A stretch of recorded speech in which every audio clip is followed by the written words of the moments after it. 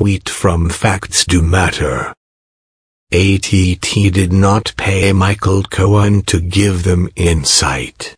They hired him as a fixer, and paid him to fix Trump's opposition to their merger with Time Warner.